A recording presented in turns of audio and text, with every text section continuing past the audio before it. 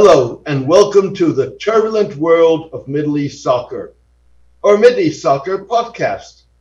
I'm your host, James Dorsey. These are heady days for Saudi Crown Prince Mohammed bin Salman. With King Salman home after a week in hospital, during which he had a colonoscopy, rumors are rife that succession in the kingdom may not be far off. Speculation is not limited to a possible succession. Media reports suggest that US President Joe Biden may visit Saudi Arabia next month for a first meeting with the Crown Prince. Mr. Biden called Saudi Arabia a pariah state during his presidential election campaign.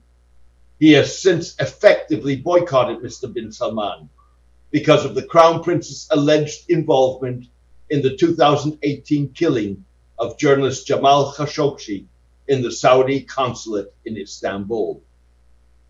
Mr. bin Salman has denied any involvement, but said he accepted responsibility for the killing as Saudi Arabia's de facto ruler.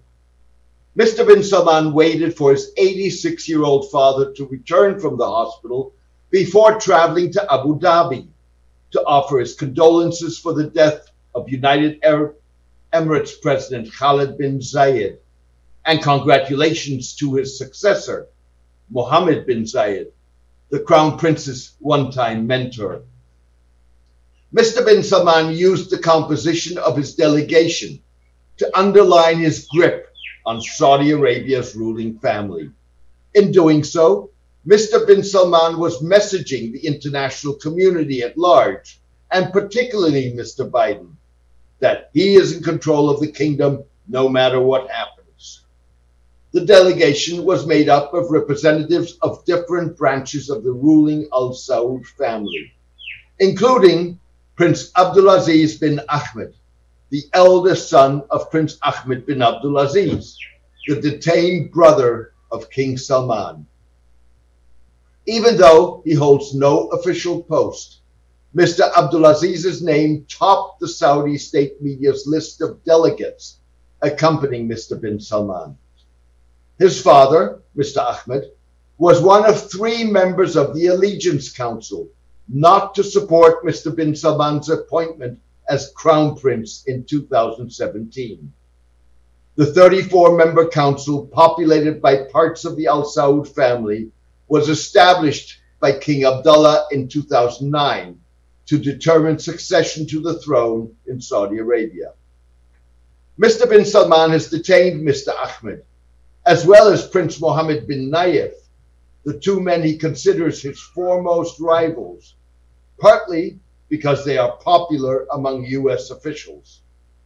Mr. Ahmed was detained in 2020, but never charged, while Mr. bin Nayef stands accused of corruption.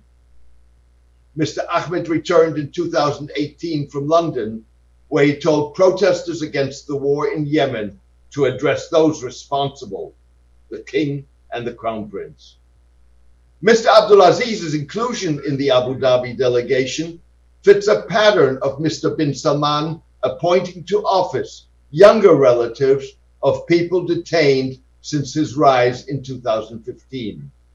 Many were arrested in a mass anti-corruption campaign that often seemed to camouflage a power grab that replaced consultative government among members of the ruling family with one-man rule. Mr. bin Salman likely takes pleasure in driving the point home as Mr. Biden mulls a pilgrimage to Riyadh to persuade the Crown Prince to drop his opposition to increasing the kingdom's oil production and convince him that the United States remains committed to regional security. The Crown Prince not only rejected US requests to help lower oil prices and assist Europe in reducing its dependency on Russian oil as part of the campaign to force Moscow to end its invasion of Ukraine, but also refused to take a phone call from Mr. Biden. Asked a month later whether Mr. Biden may have misunderstood him, Mr. bin Salman told an interviewer, "Simply, I do not care," striking a less belligerent tone. Mohammed Khaled Al Yahya, a Hudson Institute visiting fellow and former editor-in-chief of Saudi-owned Al Arabiya English, noted this month that Saudi Arabia laments what it sees as America's willful dismantling of an international order that is established and led for the better part of a century. Mr. Al-Yahya quoted a senior Saudi official as saying, "A strong, dependable America is the greatest friend Saudi Arabia can have." It stands to reason then that U.S. weakness and confusion is a grave threat, not just to America, but to us as well. The United States has signaled that it is shifting its focus away from the Middle East to Asia, even though it has not rolled back its significant military presence. Nonetheless, Middle Eastern states read a reduced U.S. commitment to their security into a U.S. failure to respond robustly to attacks by Iran and Iranian-backed Arab militants against targets in Saudi Arabia and the UAE, and the Biden administration's efforts to revive a moribund 2015 international nuclear agreement with Iran. Several senior officials, including National Security Advisor Jake Sullivan and CIA Director Bill Burns, met with the Crown Prince during trips to the kingdom last year. Separately, Defense Secretary Lloyd Austin called the Crown Prince. In one instance, Mr. bin Salman reportedly shouted at Mr. Sullivan after he raised Mr. Khashoggi's killing. The Crown Prince was said to have told the U.S. official that he never wanted to discuss the matter again, and that the U.S. could forget about its request to boost Saudi oil production. Even so, leverage in the U.S.-Saudi relationship goes both ways. Mr. Biden may need Saudi Arabia's oil to break Russia's economic back. By the same token, Saudi Arabia, despite massive weapon acquisitions that include arms from China that the United States is reluctant to sell the kingdom, needs the U.S. as its security guarantor. Mr. bin Salman knows that he has nowhere else to go. Russia has written itself out of the equation, and China is neither capable nor willing to step into the United States' shoes anytime soon.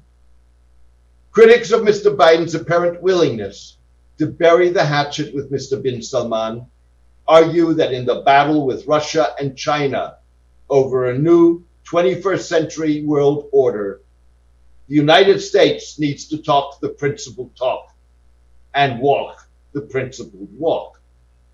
In an editorial, The Washington Post, for whom Mr. Khashoggi was a columnist, noted that the contrast between professed U.S. principles and U.S. policy would be stark and undeniable if Mr. Biden re-engages with Saudi Arabia. Thank you for joining me today. I hope you enjoyed the podcast. A written version of this podcast is on my blog, The Turbulent World of Middle East Soccer, at www.jamesmdorsey.net. Please join me for my next podcast in the coming days. All the best and take care.